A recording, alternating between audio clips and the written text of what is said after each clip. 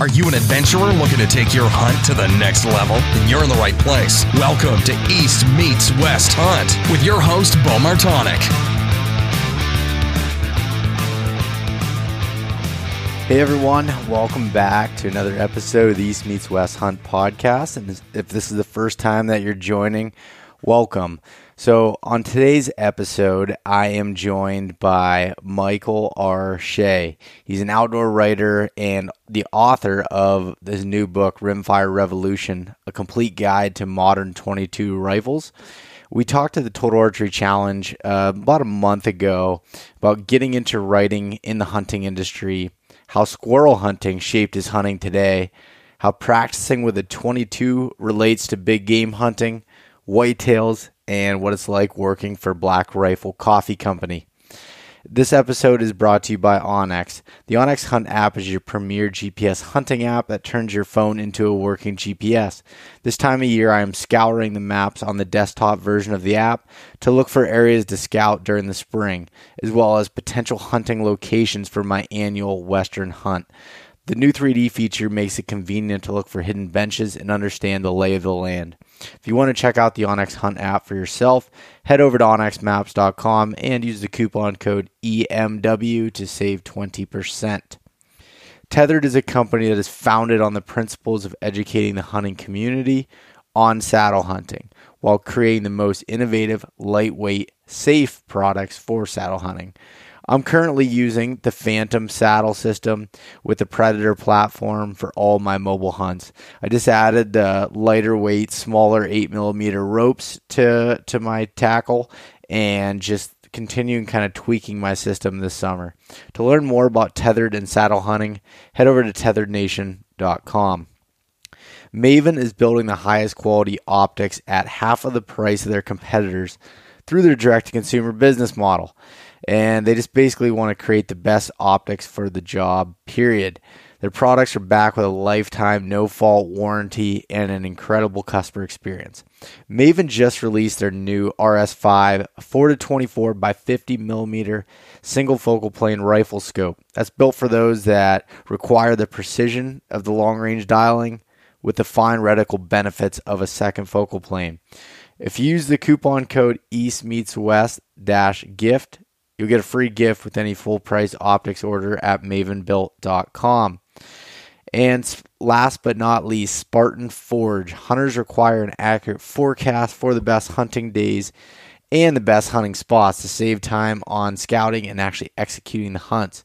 The Spartan Forge outfitter utilizes years of military background and machine learning to pull from millions of data points to accurately predict deer movement, including GPS data, 30 years of weather, academic, and state research.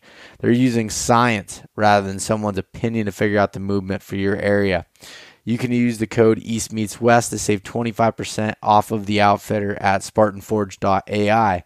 And as I've been kind of alluding to here for a little while, the app is in process. It's being tested and should release here later this summer. So stay tuned for that, and you might want to grab it now to save some money so you're locked in before the app releases.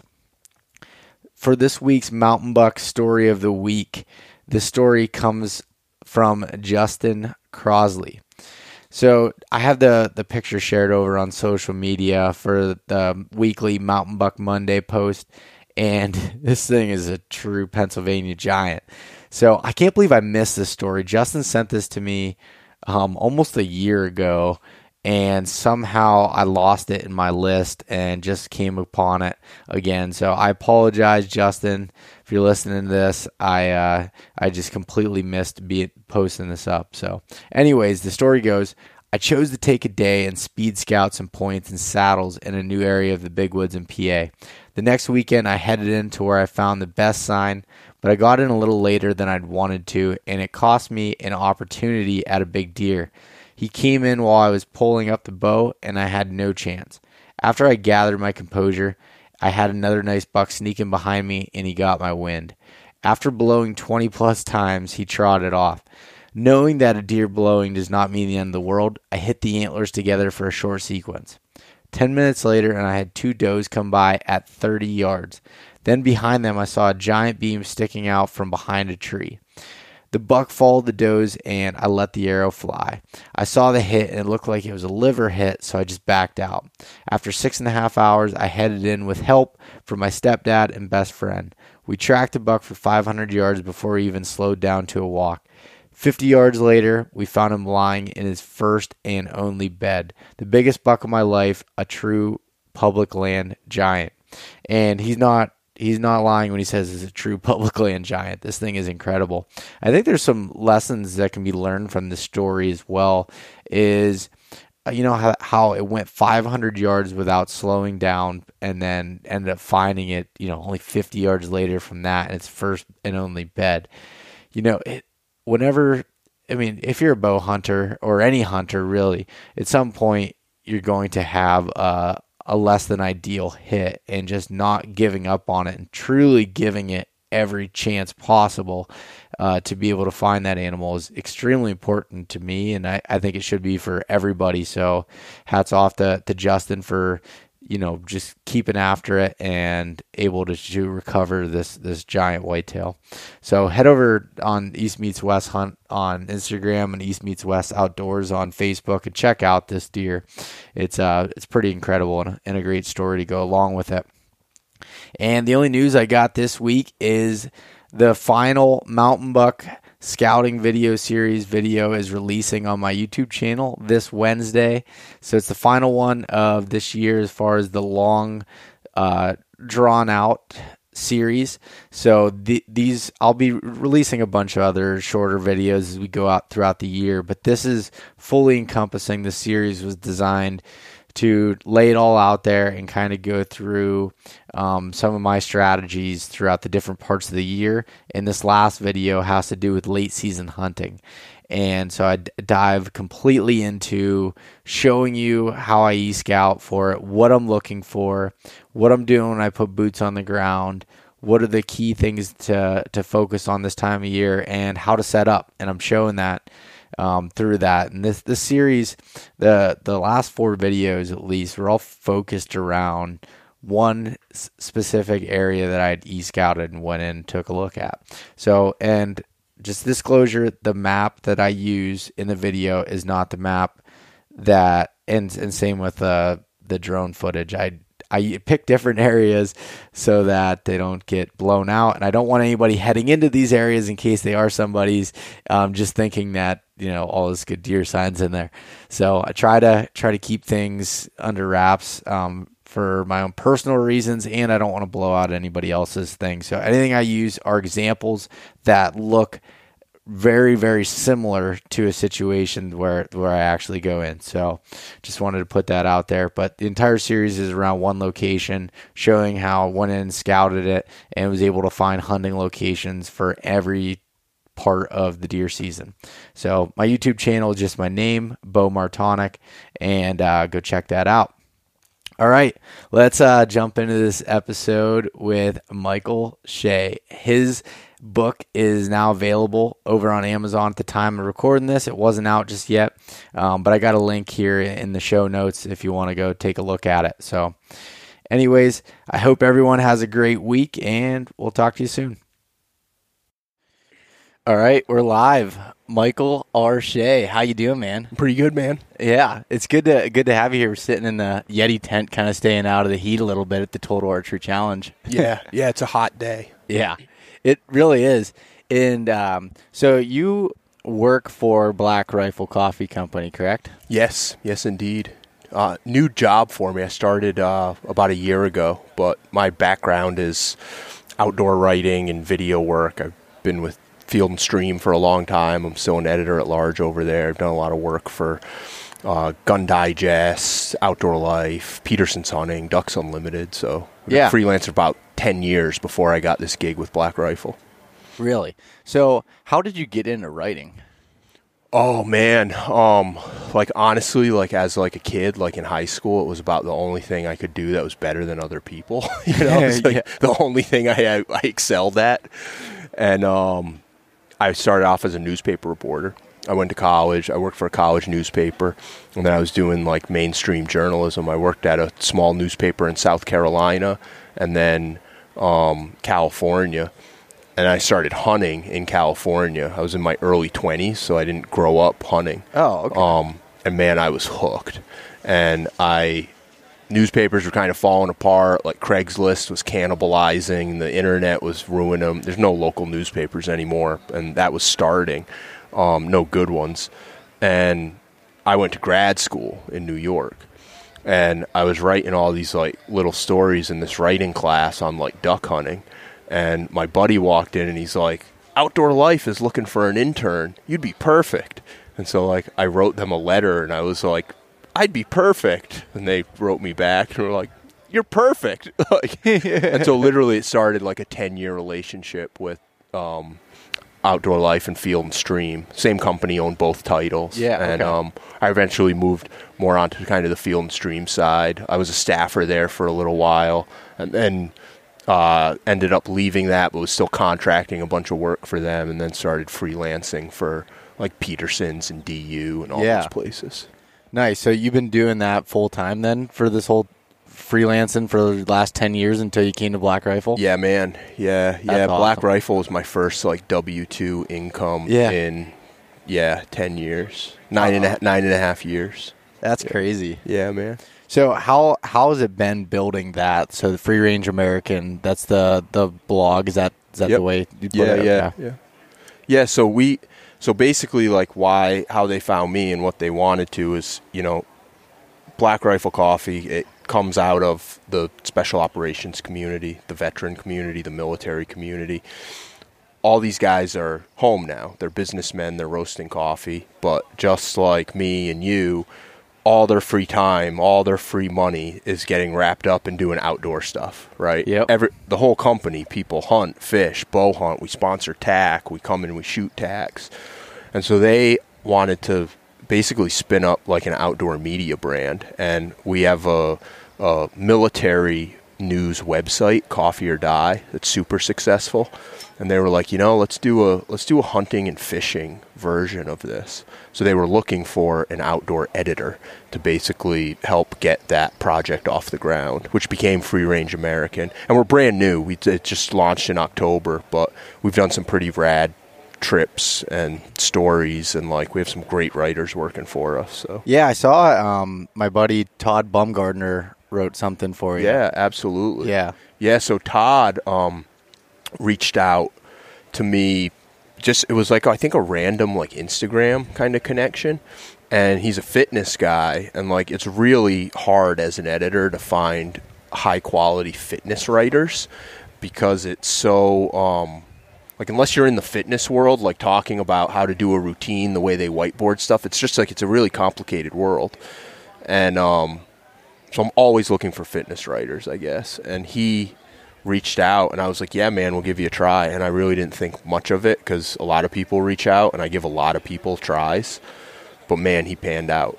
Like he's taking good photos. He's got good ideas. It's like super clear stuff. So I'm bullish on Todd right now. Todd is awesome. He trains me now.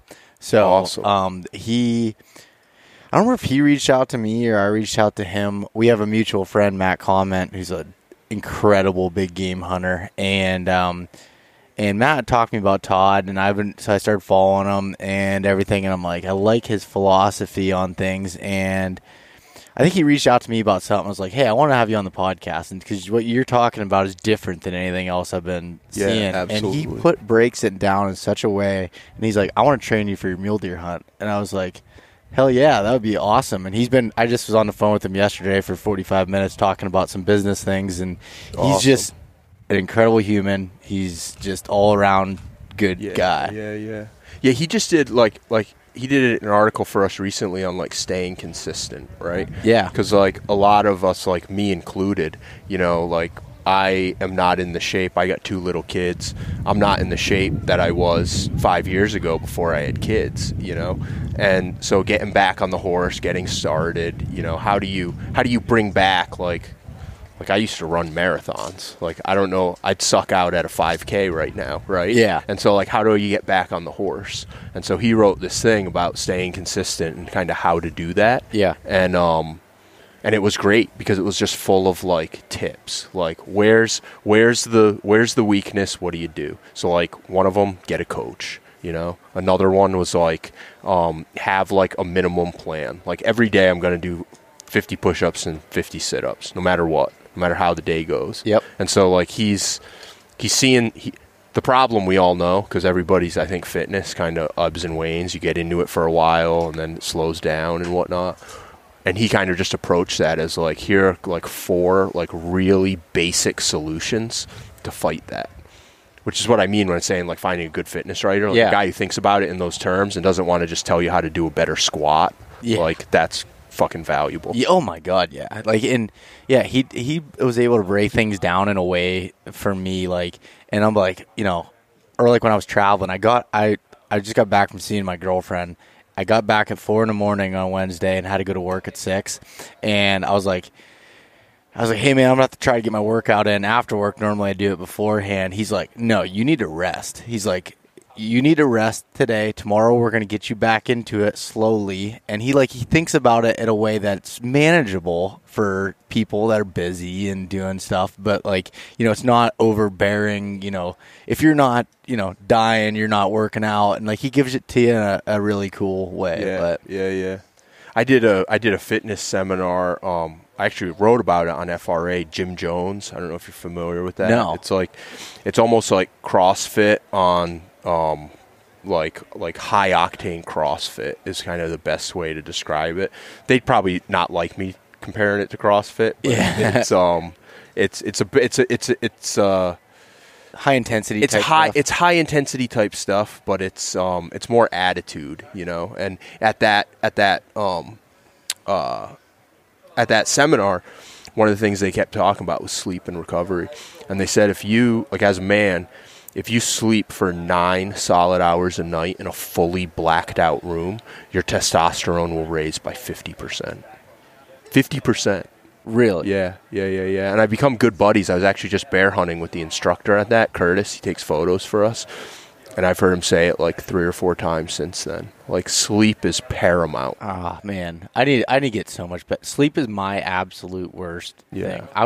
For a while there, I was doing between 4 to 5 hours a night. And then this year I made it a goal to try to get to 7. And I've been getting about 6.5 consistently, but I still need to improve on that. Because I realize, even though I'm staying up later to work on stuff, I'm not efficient.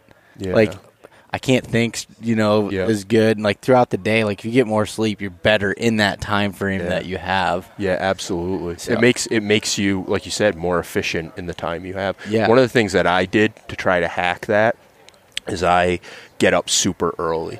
So, like, I set my alarm at 4 a.m. and get up and get after it, just because if I have, like, 3 hours of downtime and it starts at 8 o'clock at night, I fucking watch Netflix or, like, bullshit with my wife or whatnot, which is great. It's good to spend time with your wife. Yeah. But if I have 3 hours in the first thing in the morning, I'm either writing or editing video or running or lifting. It's like, it's a way to make more productive time because it's early. So. Yeah.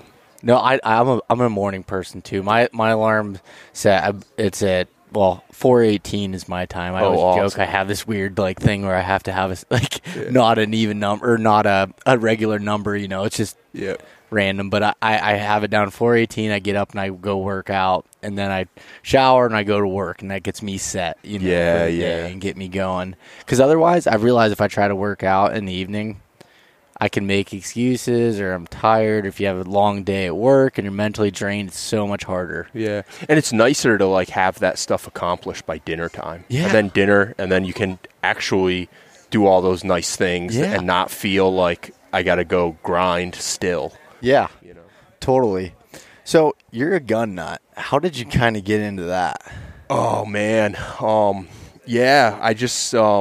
I think we were just talking about it. I just wrote a book. It's coming out soon, or will be out, on 22 rifles, rimfire rifles. Yeah. And I always feel like an evangelist or like a power dork talking about this, but man, it is a rad world. Like if you like accuracy and precision, like they are, it's just a neat world. So like I got into hunting, right? Like hunting is kind of what brought me into archery, to everything. And even still, like if I do big game hunts, like I say probably 80% of my traveling hunts are bow hunts, right? But I started small game hunting with my buddy down south, and we started shooting squirrels. And so the way they hunt them down there is they use scoped rimfire rifles, and you're getting up early, you're scouting pattern them, so you know the squirrels are hitting, say, pig nut trees, and you know where there's a grove of them. So we're going in these huge blocks of public land, setting up and waiting them out, and then these squirrels would pop out at 40, 50, 80 yards, and then you're shooting them in the head with a 17 or 22, and it's like it's so fun. Like I can't describe how rad those trips are, and it's almost like it's a lot like still hunting for deer. And I can see how like back in the day, like you'd always start a kid squirrel hunting to work them into deer hunting. It's just like you're moving through the woods like you're still hunting deer. Got to be quiet, got to be camoed up, get set, listen for them, and then make these shots. And so once I started doing that, I said, well, I need a better rifle. And I got into some of these German rifles. I got an Anschutz. And I got what was called a 17 Mach 2, which I don't know if you're familiar with it. It's a 22 long rifle, but it's neck down to a 17. And I wrote the story in Field and Stream on this squirrel hunter who used this kind of rifle. And I got on Gunbroker right afterwards. I found one. And I was like, oh, it's buy, you know? And so I got this German rifle. And I'm going to set it up. And I put the target at 25 yards because I didn't really know that it could be as accurate as it was further. And I shot, and it was high on the target. And then I scoped it down, shot again, and 10-ringed it, 25 yards, right in the X, 10-ring. Cycled, shot again, and I missed. Cycle, shot again, shot 3 more, shot my 5. I was like, what the? I was like, the scope's loose or something. The rings are loose or something. And when I walked up 25 yards to the target, those 4 shots were the same hole. I mean, like, the rim of a 22 would not fall through the paper. It was that tight. And it was, dude, like, mind blown. Like, I didn't think you could do this with rifles, you know? And it just opened this door for me. And, like, being an outdoor writer, like, I'd, done some stuff with hunting rifles and handgun stuff and whatnot. But the accuracy and precision that you get with these rimfires, like, I just fell down the rabbit hole, man. I wrote a ton about them for Field and Stream, ton about them for Gun Digest, and then it just kind of felt like late last year, like writing a book of like the complete guide to these things was, it just felt like a natural move. So, like, when I grew up, I grew up in a hunting family, and, like, I remember I'd go over to my grandpa's house, and me and my brother, he started us off with BB guns, and, then we eventually moved up to 22s, and that's what he'd send us out hunting squirrels, and that's what we had to do. So, that was what we would do all day, like, just posting up, one's coming out, we're, watching it and kind of slipping through and trying to make those precision shots, and I love, one, that was fun. Like, growing up as a kid, that was amazing. And two, like you said, it crossed over to so much, like with deer and still hunting and learning about being silent and doing all of that different stuff. And it's funny, I think you would get along so well with my brother. So my brother, he's a veteran who is a gunsmith now. Oh, awesome. And he works for C Sharps. Yeah. So he just started working for them last October. Awesome. And he builds a bunch of different rifles, and even at his house, he's got it all set up, and he geeks out on that stuff. Yeah, he's a gun fan. I've always been like a bow guy, and he's always been like, he's never bow hunted. He's just all been about guns. He loves old rifles, and when he goes on hunts, he's always taking these old rifles that he's modified and done all this stuff and absolutely loves it. So. Yeah, and man, like, it seems like a lot of guys go one way or the other, but I really, like, we're here at a Total Archery Challenge. Like, I like bow hunting whitetails or bow hunting out west. Like, I live for that. But shooting rifles and like shooting, like I run a match, an NRL 22 match, and like precision shooting competing, I'm wild about it. Like it's the but it hasn't really fully translated to like me planning big like rifle trips out west yet. I'm still just not there. I very much look at it like one is shooting and the other's hunting. Yeah, you know. Well, I learned a little bit about it last year because I haven't rifle hunted in quite a few years. Not because I didn't like it or anything. I love bow hunting so much, and normally I would fill my tag before rifle season in Pennsylvania would come along, and then when I go out west, I would just do bow hunting trips.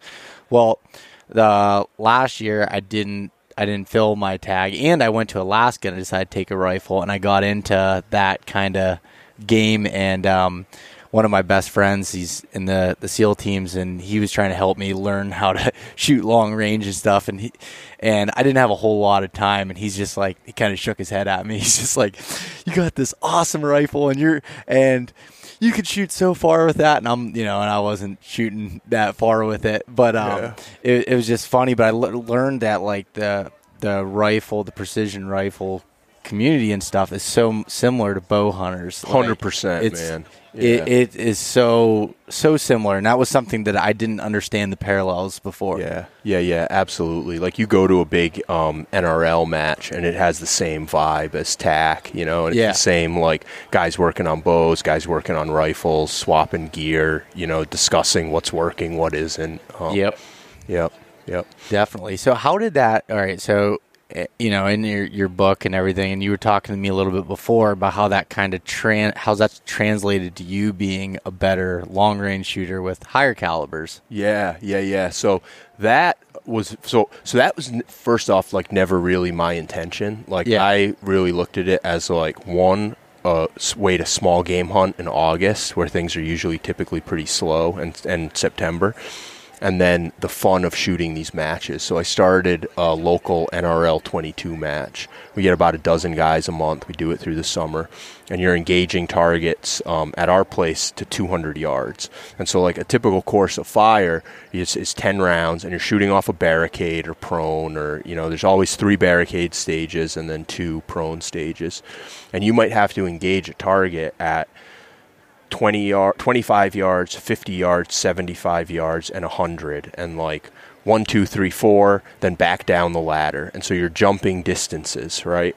You're shooting hard left, and then you're turning on your course of fire and shooting like a hard right, and you're doing this all very quickly on a clock.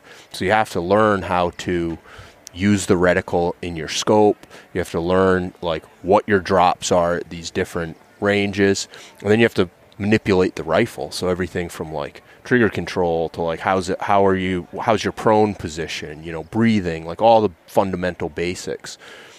And so doing this match and then shooting a lot of it, you just naturally become a better rifle shot.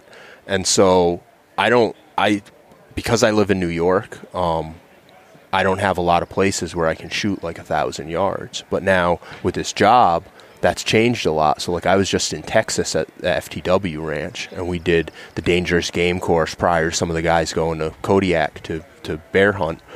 And we did like basically like a PRS match, and it was a 6.5 Creedmoor. I was on a borrowed rifle, factory ammo, targets out to 800 yards, and it was the same game, 200 to 400 to 800, and shooting left and shooting right, and off a barricade and kneeling and standing silhouette style. And, I don't want to sound cocky, but I ran shop. And I think the reason was I literally did the same thing the day before. My match was on a Sunday morning. Sunday evening, I got on a plane. And Monday, I was shooting center fire. And it's all the same skills. It's all completely translates. And so like another example of that is like Greg Hamilton and Sean Murphy. I don't know if you know those guys. No. They're endurance sniper competitors. Greg works for Proof. Sean works for Night Force. It's a team event. One guy has a bolt gun. One guy has a gas gun. And it's like an endurance event. So they might hike 30 miles and engage 100 targets, camp out in the woods, and engage 100 targets in the mountains. Really? I've never heard of that before. That's cool. Yeah. Mammoth Mountain is the Mammoth Sniper Match is kind of the big one. But these guys are the best. Like, they win it every single year. Yeah. And Greg, who's in the book, and I write a lot about this, he's become a good buddy. All his training for that like elite level centerfire precision shooting is at 50 yards with a Voodoo shooting CCI standard. All of his training, because you can get a know your limits rack, which has a 1 inch target down to a 1/4 inch target. He puts that at 50 yards. And then he shoots standing up, and you hit the 1 and you ring it, and you hit the 3/4 and you ring it, and eventually you get to that 1/4 inch and you find a weakness because you can't hit the 1/4 inch standing unsupported. And so he knows what to train, and you train that and you drill that. Then you build some barricades, and you can practice off a tank trap, practice prone if you're a hunter, practice sitting, practice kneeling. And it's all at 50 yards. It's all with ammo that's affordable now if you can find it. Yeah. Is the rub. But and you can shoot 200 rounds after work. You know what I mean? Like off your back deck if you live in the country. Yep. And that's all things that translates to when you're sitting in the field looking at an animal, or if you're in a match and have to shoot unsupported. It's the same body mechanics. It's the same trigger pull. The only real difference is the recoil has to be mitigated a little differently. Yeah. But now with like heavy rifles, like a 6.5 or 6mm Creedmoor, like the recoil. And I noticed like my Bergara that I have, with the ported barrel on it, you don't feel the recoil. You have 300 Win Mag, and I was like, I was ready my shoulder to be rocked, and it was not like that at all, other than it being like a fucking cannon, how loud it was. But it is pretty crazy. Yeah. And and what you were saying there, for especially the guys in the East, whether it's playing Western hunts or even hunting whitetails in the Appalachian Mountains, like being able to get that practice in without having to spend all that money on the ammo for your gun and trying to go to a range and do all that stuff. Like, I don't know, I live in the country. I could shoot off my back porch. I could shoot in my yard. I could do whatever. And being able to do that with, a rimfire rifle would completely change the game, be able to keep you consistent with your practice. Yeah, and so in the book I go through like all the different rifles and options. Yeah. Like I have some Voodoos that cost more than my car, and then I have some like a Tikka, which is a rad. The Bergara is a rad gun. You can get them for like $600, $700, and then you can get a Know Your Limits rack for like maybe I think I got mine for $139 shipped to my house, and then you can get CCI ammo at Walmart when they have What's it. a no limits rack again? Can you explain that? So a know your limits rack is a swinging rack. So it's like two almost like tripods with a bar on it. Okay. And then there's a 1 inch spinner that hangs, or 2 inch, and then it goes progressively smaller. So you have multiple spinners on the same rack. Okay. Right? And so the idea is you learn your limit, right? So let's say we're shooting prone at 50 yards with a 22, 2 inch all day long, you're spinning that thing. So you go to 1 inch, good rifle, good shooter, all day long. Go to 1/2 inch, like I'll spin that sucker all day long at 50 yards if I'm prone with my good stuff. You get into a 1/4 inch, you get into an 1/8 inch, which is just a stick of a target. Like you're shooting at something like a few matchsticks wide. All of a sudden it gets spicy, and then you can find your limit for whatever that body position is, whatever you're shooting, and then just train it and drill it. And you'll see progress as you get smaller and smaller. But you can do that, I guess where I was going with that, with like get it with like a Tikka or Bergara or CCI, an inexpensive target. You could be into a training kit like that for less than $1,000. Yeah. You know what I mean? Like, it's not like buying a custom 300 Win Mag. It's not like, so it's like, it's still expensive. Like $1,000 is a lot of money for me or for anybody. But if I'm going on a late season elk hunt of a lifetime, like I want to be dialed. Yeah. And I don't want to see a critter at 500 yards and wonder if I can make the shot. Yeah. No, and that's, I know like when I went up to Alaska, that's like, a dream hunt for me. All I want to do is go to Alaska ever since I was a kid, and I got to go, and I missed a caribou at 450, I think it was. Yep. And I was like, man, it ended up working out where I shot one at 250, but I would have really been. I was down on myself about it, being like, I didn't practice enough. I didn't have, my shit aligned to be able to do that.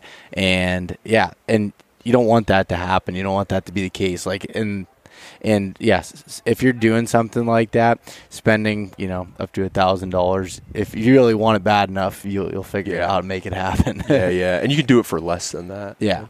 I had, the one that kind of haunts me and sort of led me into this was like, it was 6, maybe 8 years ago. I did a rifle hunt in Colorado for third season, and it was a shit show. And then finally on the last day, I got in on him, and I found a bull, a 6x6 public land bull, full bedded down. He was facing me, fully bedded down, and I ranged him. I had a 7 millimeter Rem mag, and I ranged him, and it was 427 yards.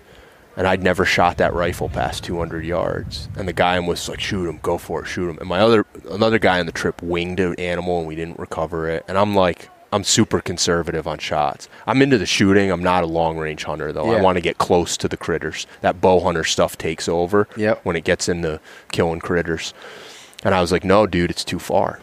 And he's like, oh, you sure of that? I was like, no, he's too far. Let's try to go in. I tried to move in on him, and I busted him. Now, like, having gone through all that stuff we just talked about, like a bull elk at 420 yards with a Rem mag, 7 millimeter, dude, I'm taking that shot all day long. It's because the training's in, the time is in. Yeah. I'm like, literally 95% of that has been with a 22. That's crazy. I love it because it's such an approachable way of doing it. We were talking earlier about Todd and his, approachable way to fitness. That's an approachable way for the regular guy that wants to go out west or whatever it might be and be dialed. Yeah. And who doesn't have a 22 in their safe? I know. Everybody does. Everybody. Yeah. You don't even need a new gun. You just need to have one you're comfortable in that can shoot well at 50 yards. Yeah, now you need ammo. Yeah, now you need ammo. That's a little bit of a barrier, but no, that's awesome. I follow some of these rimfire groups on Facebook, and occasionally there'll be a post, and he's like, yeah, I'm in East Chapipi, Arkansas, and the Walmart has CCI. And the guy's like posts a picture of a shelf, Yeah. It's like updates on... Guys get so excited when they see it. That's hilarious. Yeah, that is funny. So, like, you were saying that, most of the time you bow hunt, though, right? Mm-hmm. And so what's your favorite animal to bow hunt, first of all? Do you have one? Or is, like, a favorite hunt or style hunting? I really like chasing whitetails at home. Do you? I really do. Yeah, and we don't have giant deer. I killed my best one last year for New York. I'll show them to you when we get out. Get off here. But I like building the mousetrap. Like I like setting up cameras and looking at fields and thinking they're gonna come out here, and I just like it's like. Not an impressive story to hardcore whitetail hunters, but like the best example for that to me is like we bought a house, we moved out of the city and moved into the country. We were walking through the property, and we have like 40 acres, and people are doing push-ups in front of us. Yeah, I know. We got Les and Dana doing their hourly 10 push-ups and 10 squats they're doing, so since they don't have time to work out during the day. Yeah. Although I saw Wes all sweaty coming off the mountain earlier. Yeah, that's impressive. I'm feeling pretty lazy here. Yeah, we'll let them do it. Wes and I did some. It's kind of slightly gay, but we were holding hands when we were doing it earlier. Yeah, together. not slightly. That's super gay. That's full. Full gay. That's full gay. Yeah, that's right. Yeah, it is. No judgment. Yeah. But yeah, so I guess like what I like about whitetails, right? So like we moved to the city, we got 40 acres. It's not great deer country, but like I got enough ground to hunt them. And we were like walking I was walking through the property, and there was like this hawthorn, and there's kind of an edge where the pines go into hawthorn, which go into a field, and there was this hemlock, and I was like, I'm going to put a stand right there. Yeah. And then we left, and 2 months later we bought the house and everything, and we moved in September, so I like ran out, put a fucking millennium in that hemlock stand. Yeah. And like opening day of the season I walked in, I got in that stand, and it was just like a doe patrol. Like, I don't even know, 6-8 deer all in bow range just walked under me, you know? And so like walking into a landscape or a new farm, Yeah. or big woods, and being like, I think this is what's going to happen. And then when it happens, it's you the got best deer under you, feeling. dude, nothing better. Oh, like, yeah, and I really at some point want to own enough property. Like, I talk a lot about big wood stuff, but I want to own a property that's just big enough that I can kind of build it, you know, to my own and get to learn it and do it. Like, that fascinates me. Yeah. When people do that, and even like in the big woods, like you're saying, that's why I love scouting so much, because I love walking around and visualizing what could happen and going through all these scenarios. And then when you're actually in that tree in October, November, and something happens like what you visualize, it's like there's no better feeling. There's nothing. Yeah. You almost don't need to shoot them. Yeah. You know, like Yeah. I can just watch does walk in if I'm like, especially on a new spot. It's Yeah. like, I got this, you know.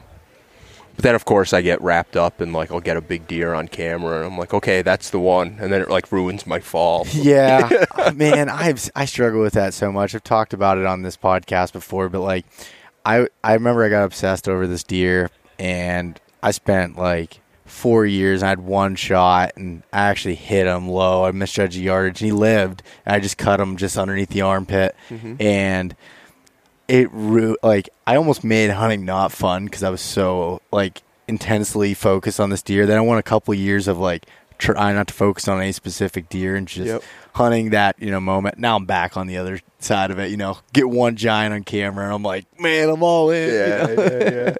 But it's fun. It's just it's funny how it shifts and you know. I completely have, it goes like year to year. So like we have good deer numbers where I am, so like I'll have a year where it's like it's just doe patrol. I'm gonna just swat does and punch all my tags and bring friends in and like just have fun, and if something happens during the rut, it happens. And then occasionally I'll get if I get an early picture of a good deer, it's like, okay, I'm gonna chill out on the does this year. But it's very like ebb and flow, and I really let like I travel a lot, so like one, like what does my fall schedule look like? 2, like what's on camera? 3, like the Isaacs who work at Black Rifle Coffee, they haven't killed whitetails, like they are so hungry to come hunt with me. So like this year, no matter what shows up on camera, we're gonna just kill the hell out of does opening week. You know, I'm gonna just bring them down, and you know, we're gonna send it, you know? Yeah. I'm gonna avoid getting wrapped up in antlers for at least, you know, the early part of the season. It's funny, I was talking to Isaac earlier, so I just met him here today, and he was like, he told me that he's like, east to me is anything east of Colorado. He's like, I just kind of stayed in my zone, you know, out here, and love chasing mule deer and everything else. And I'm going to get him on the podcast and talk to him a little bit about that too. But that's fun. He's killed a couple like really big mule deer, and he's put a lot of people on them too. Like he really knows Utah. His nickname out there is Mule Deer Jesus. Really? Yeah. So get him talking about that. He's got freaking awesome stories. Yeah, I just want to listen to some of those stories. He showed me some photos, and I was blown away by some of those deer he's killing. Yeah, he's a good dude. And Junior's awesome. Junior's kind of become like, he is like the house bow technician for Black Rifle Coffee. So like it's such a dream cool position for a younger. And dude, kid. It's such a cool company. Like they're literally, we have a deal with PSC, and they're bringing in bows for employees. And like if you're into this and want to get after it, like they got like 30 embarks in, and I think just like giving them to employees. Isaacs are setting them up with bows. We're bringing people out. There's half a dozen employees who'd never hunted before, and so like we spun up with Baker, the guy you met, this hunter recruitment project. I brought a new bow hunter out to my place. So like just in the last year since I've been there, I'll bet there's like a dozen Black Rifle Coffee employees who not only got into bow hunting, but killed their first animal with any implement.